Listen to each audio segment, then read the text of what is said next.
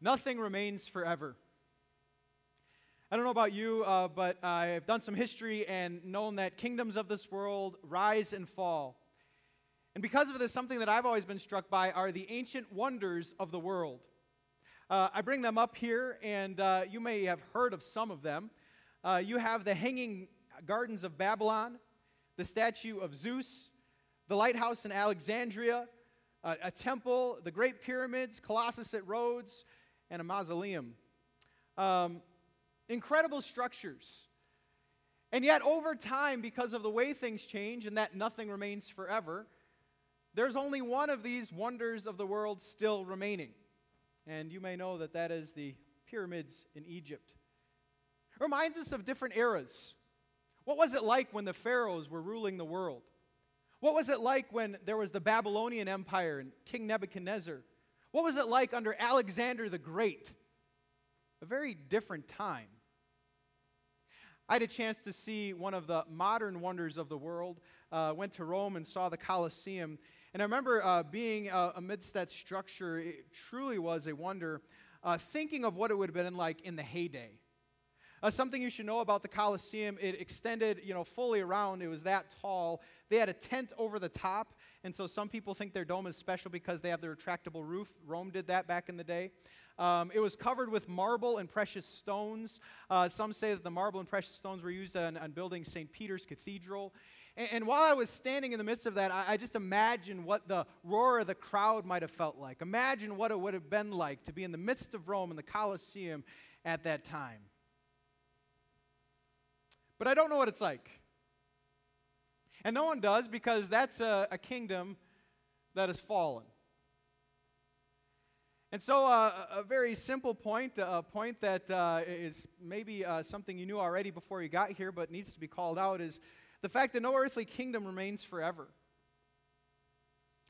And when we consider our current state of the United States of America, it's something that we should understand. Yes, we've had a heyday maybe for a few hundred years. Will it last? We don't know. In fact, it made me think in 2,000 and 2,500 years, what are people going to remember of our country if it still is, again, a world power? It made me think, will it be the Willis Tower? And they'll be like, that's a wonder. Will it be Wrigley Field? I don't know. My money was actually on Disney World. I think, in generations to come, they'll go to Disney World and be like, wow, this seems... But we don't know. Another thing we don't know is how long we will be a major world power. Now, hear me clearly. I love this country. I want to see it succeed. I want us to be blessed by the Lord. Things I love about this country are the ability to worship together as a church family in freedom. We don't fear attack right now. Our government lets us do this. How awesome, right? What I love about this country is there are opportunities different than other countries. If you've ever been to India, there is order in this country superior to the order of some other countries. As we took a mission journey to Ukraine, if you've been to a third world country. So I'd love to see that the United States is blessed. But I don't know. And maybe right now you're feeling the fragility of an earthly kingdom. Maybe right now you're feeling, wow, we are susceptible for anything to happen because we're just people. We're not in control. But maybe you're also asking, what could I do? Pastor, what can I do to make sure that we have a great country? Well, to talk about that, I want to remind you, do you know you have a citizenship of two countries? You are, first of all, an American citizen, and so you have rights and responsibilities. And thank the Lord that we have that democratic process, that we can vote in and out of office those who we want, that we can write letters, that we can follow through. And so we have democracy. But you're not just a citizen of the United States, you're also a citizen of heaven. And that means you have the right and the responsibility to go to the Lord, to pray to Him and to hear His voice. And that's why we're starting this series called Talking Points. And our goal is that we would hear God's voice guiding us. God's voice directing us. And I wanted to welcome you. Maybe you're new to church. Maybe you're new to Christianity. Most of all, we hope that you learn why we are so amazed by Jesus and his love, that truly there's no one like him. But we also hope that this series would be helpful to you. In fact, one of my pastoral hearts for this series is I wanted to give you a transcendent perspective. I wanted to raise you above the issues of our time to get a broader view. That if it was a football game, I want to put you in the Goodyear blimp so that you can get a better view of all that is going on. Because sometimes, you know what life reminds me of? I played football. And one of the directions was that you need to block until you hear the whistle. Keep going at it till you hear the whistle. Keep going at it till you hear the whistle. And I never had the ball. I was a blocker. And the thing you lose when you're blocking until the whistle is you don't know where the ball is. And there were certain times when I was blocking, and the running back was 50 yards in front of me, about to cross the finish line, across into the end zone, and I'm still blocking.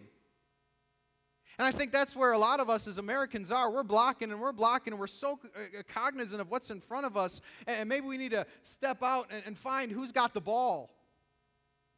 Find out where he is and who wins in the end. And so that's my goal for this series, not to get you in a different political party, not to convince you who to vote for. I just want to give you perspective from the Goodyear blimp over who wins.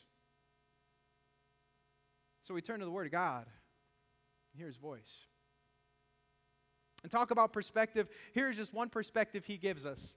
That the grass withers, the flowers fall, because the breath of the Lord blows on them, and surely people are grass. The grass withers and flowers fall, but the word of our God endures forever. The word that is shaping the kingdom of heaven has remained. People will come and go, political parties will come and go, presidents will come and go, but the King of Kings will remain above it all for eternity. And so I'm so excited to get into God's word. We're going to take a look at Isaiah chapter 40. And because we hear the voice of our King as we read the word, can I invite you to please stand in honor of that word? We have selected verses of Isaiah chapter 40, a magnificent chapter of the Bible. Many times, if you grew up in church, it was used in Advent as we heard of the coming of Jesus. But there's so much about God's authority in Isaiah 40. It says, "Comfort, comfort, my people, says your God. Speak tenderly to Jerusalem and proclaim to her that her hard service has been completed, that her sin has been paid for, that she has received from the Lord's hand double for all her sins.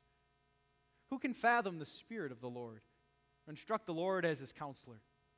Whom did the Lord consult to enlighten him, and who taught him the right way? Who was it that taught him knowledge or showed him the path of understanding? Surely the nations are like a drop in a bucket. They are regarded as dust on the scales. He weighs the islands as though they were fine dust. Lebanon is not sufficient for altar fires, nor its animals enough for burnt offerings. Before him all the nations are as nothing. They are regarded by him as worthless and less than nothing." We'll talk about this. It's not that he doesn't care about the nations of the world. It's that he's standing so far above them that in comparison they are nothing. "To whom will you compare me? To who is my equal, says the Lord. Lift up your eyes and look to the heavens. Who created all these? He who brings out the starry host, one by one, and calls forth each of them by name. Because of his great power and mighty strength, not one of them is missing. Do you not know? Have you not heard? The Lord is the everlasting God, the creator of the ends of the earth. He will not grow tired or weary. His understanding no one can fathom." Powerful words. Are you in the Goodyear blimp yet? Could you just say out loud, "God reigns"? Amen and amen. Please be seated. Where are my movie buffs? Anyone really enjoy going to the movies, watching movies? That is me. My first job, Gail, was working at a movie theater, and so I had nothing better to do than watch free movies, right? And because of that, I've done some movie history, and this is going to date me, but I believe that one of the greatest movies is one called Dirty Rotten Scoundrels. I'm just curious, how many of you have ever seen Dirty Rotten Scoundrels? The reason I love it is because Steve Martin, who you probably know from Father of the Bride and things of that matter, I think he's at the height of his career in this movie. In fact, if you haven't seen him play Ruprecht and know about the cork on the fork, you have not lived and you have not laughed until you've seen Ruprecht. It is just amazing. But I want to give you a little bit of the plot of Dirty Rotten Scoundrels. As the name implies, these are the Dirty Rotten Scoundrels, these two gentlemen. And what they try to do is they try to swindle poor Janet out of $50,000. And so they're going to do whatever they can, and whoever gets $50,000 first from Janet will win. Now, Steve Martin goes first, and he creates a story where he's a Navy veteran who's in need of medical attention that costs $50,000. And he needs to go to a very specific doctor in order to get this cure, a very unique ailment that he has from being in the Navy. Well, the other man hears of this, and he says that he's that doctor. Clever, right? And so what they try to convince Janet is, you have to pay me the $50,000, and the doctor comes, no, you have to pay me the $50,000. And as the story goes, neither of them end up with the $50,000 from Janet. In fact, spoiler alert, Janet gets $50,000. Janet tells a story, a very heartfelt one, and she swindles the gentleman out of $50,000, and she is actually known then, revealed as what's called the Jackal. She is actually the topmost swindler out of all the swindlers, out of all the scoundrels. And what she proved is that no matter the games they were playing, she was in control. Here's why I bring this up. There are people vying for power. There are people trying to get their way. People trying to make sure that they win in the end. And we have political powers that act like Steve Martin and the other. And yet there is Janet in the very middle. And you know who Janet is? It is God. And everything those political parties think that they are either getting away with, manipulating, or trying to do, Janet or God stands in control. He has the whole time, and he is aware of all that goes on. And that is what the Word of God reminds us of. In Psalm chapter 2, look what it says. The kings of the earth rise up, and the rulers band together against the Lord and his anointed one. The one enthroned in heaven laughs. The Lord scoffs at them. You know where we saw this? In the life of Jesus. On the day that Jesus died, Jesus is brought before both Herod and Pontius Pilate. And Pontius Pilate probably thinks he's in control. As he appeases the crowd flogging Jesus, as he washes his hand that leads to the crucifixion, and yet God is in control the entire time. This was because of God's predestination and planning, that Jesus would be tortured in this way and die in this way to save the world, as they were trying to manipulate the day, and even the Jews, the powers that existed. God showed that he was in charge the entire time. And so here's the first takeaway. Political powers, all that exist, are merely puppets in God's string. And I'm not trying to bash political leaders. I really am not. I do believe they deserve our respect even if we don't agree with them or their lifestyle. The reason, though, I use the word puppets is because they stand so far above, God stands so far above them, that in regard to his power and his authority, there is no comparison. In fact, that's what we see in our lesson. So I want to tell you what is so cool about going on in our lesson. Isaiah chapter 40 is where Isaiah is actually forecasting the future. And he's talking about a time when the kingdom of Israel will be in Babylonian captivity and then brought out of it because of God's control. In fact, in the book of Isaiah, he talks about how this will happen and through a man named Cyrus. So look at this. In Isaiah chapter 44, it talks about what's going to go on.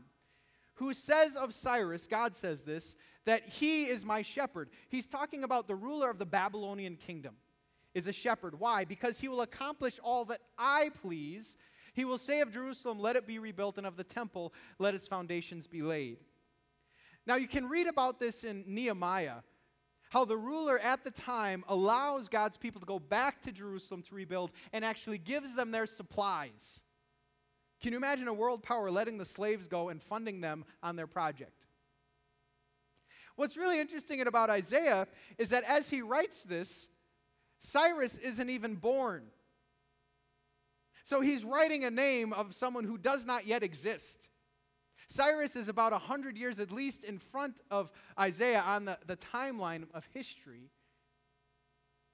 And yet God had planned this all along. And so we go back to Isaiah chapter 40 where we're at, and we see this, that surely the nations are like a drop in a bucket. They're regarded as dust on the scales. He weighs the islands as though they were fine dust. Lebanon is not sufficient for altar fires, nor its animals enough for burnt offerings. What's interesting here is that Lebanon is known for having cedar trees. When the temple of the Lord is built, they get trees from Lebanon. And what God is saying, I so rule above that Lebanon doesn't have enough to appease me. That's how far above I am. In fact, we knew God's foreknowledge in the book of Daniel as well. In the book of Daniel, we see many of the world players prophesied by our God. There is this vision that prophesies the Babylonian kingdom that Daniel is existing in, then the Persian Empire, the Greek Empire, the Roman Empire, and the Holy Roman Empire. God foretold years of history. So God, He's in control. And at this point, you might be saying, well, thank you, Pastor, for a history lesson. And I hope you're taking notes because you will be tested on this on the way out. But you might be asking, well, what does that have to do with me? Well, I'm glad you asked. The first takeaway is this. Does God know who will be in the White House in 2021? Does He? Absolutely. Is that going to thwart His plans and purposes? Is He going to be unable to hold you in the palm of His hand because of who's reigning in the White House? Is He going to be unable to keep His promise and work all things for your good? Absolutely not. Be at peace, Christian. There's nothing that happens politically that can break the promises of our God and His care for His people. Absolutely nothing. Now, what His plans and purposes are, that I don't know. Is it His plan that the United States of America would continue world dominance and be a superpower for all time? I don't know. In fact, I gathered with a group of other pastors. We have these things called circuit meetings. And we were just talking about how some Bible historians say a good persecution is actually good for the church. Do you know that? That actually Christianity thrives sometimes during persecution because it makes the Christians rise up and fight for something. In fact, what we see is that in times of peace, many times the times of peace and comfortability lead to apathy, lead to Christians being only in name followers of Jesus, but not really fighting the fight and not really walking with the Lord. So while God will be in control, is His plan always the prosperity of this nation? I don't know. But He'll still love you. He's still got the ball in the end zone.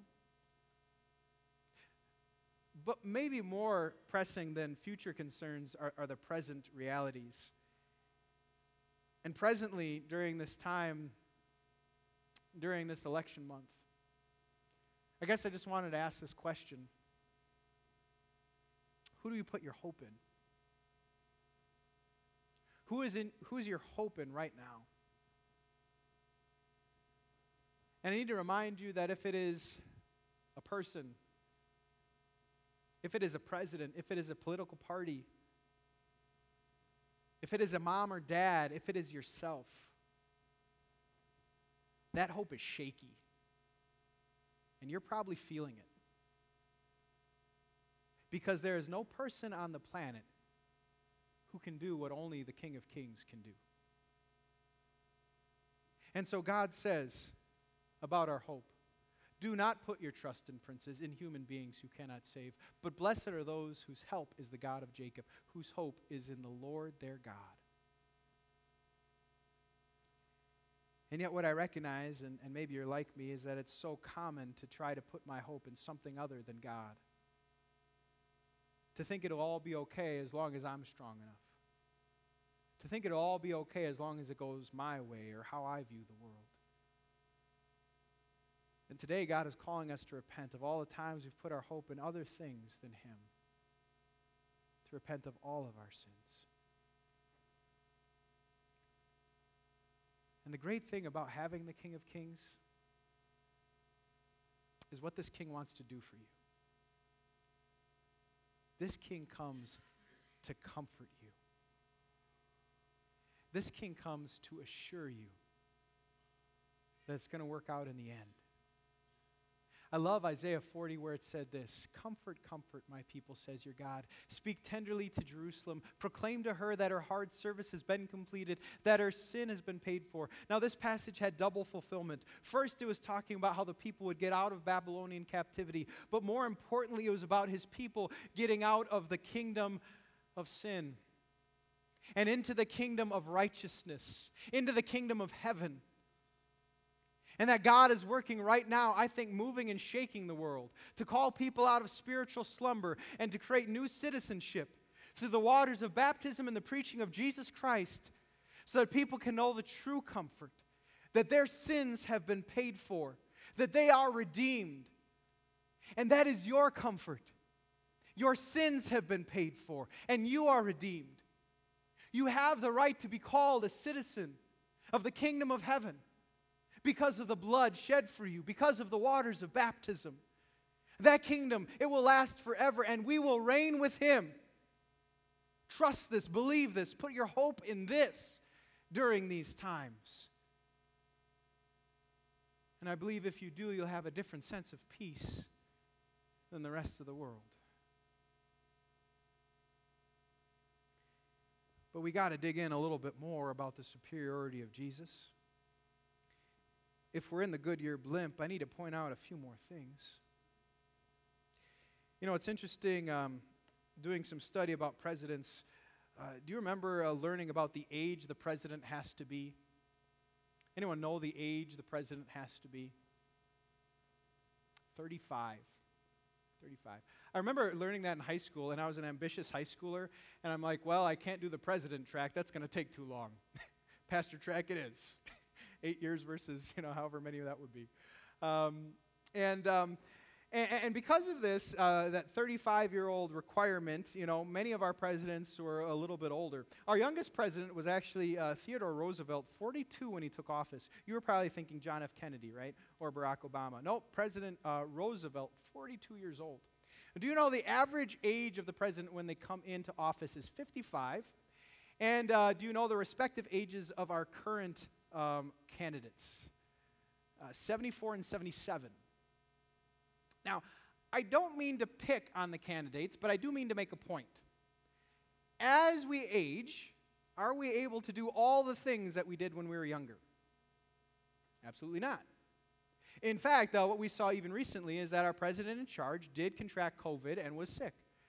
And what this means is that as people, and you experience this not just as a president, but as a worker in any job, we have our good days and our bad days. We have days where we have the ability to be on and fire on all cylinders, and we have days that we're dragging and we are not firing on all cylinders, and this is the state of things. And that's the state of both past, present, and future presidents. They are susceptible to weakness. We saw that. They are susceptible to getting sick. They are susceptible to saying and doing the wrong thing. And this will always be the case no matter who the president is.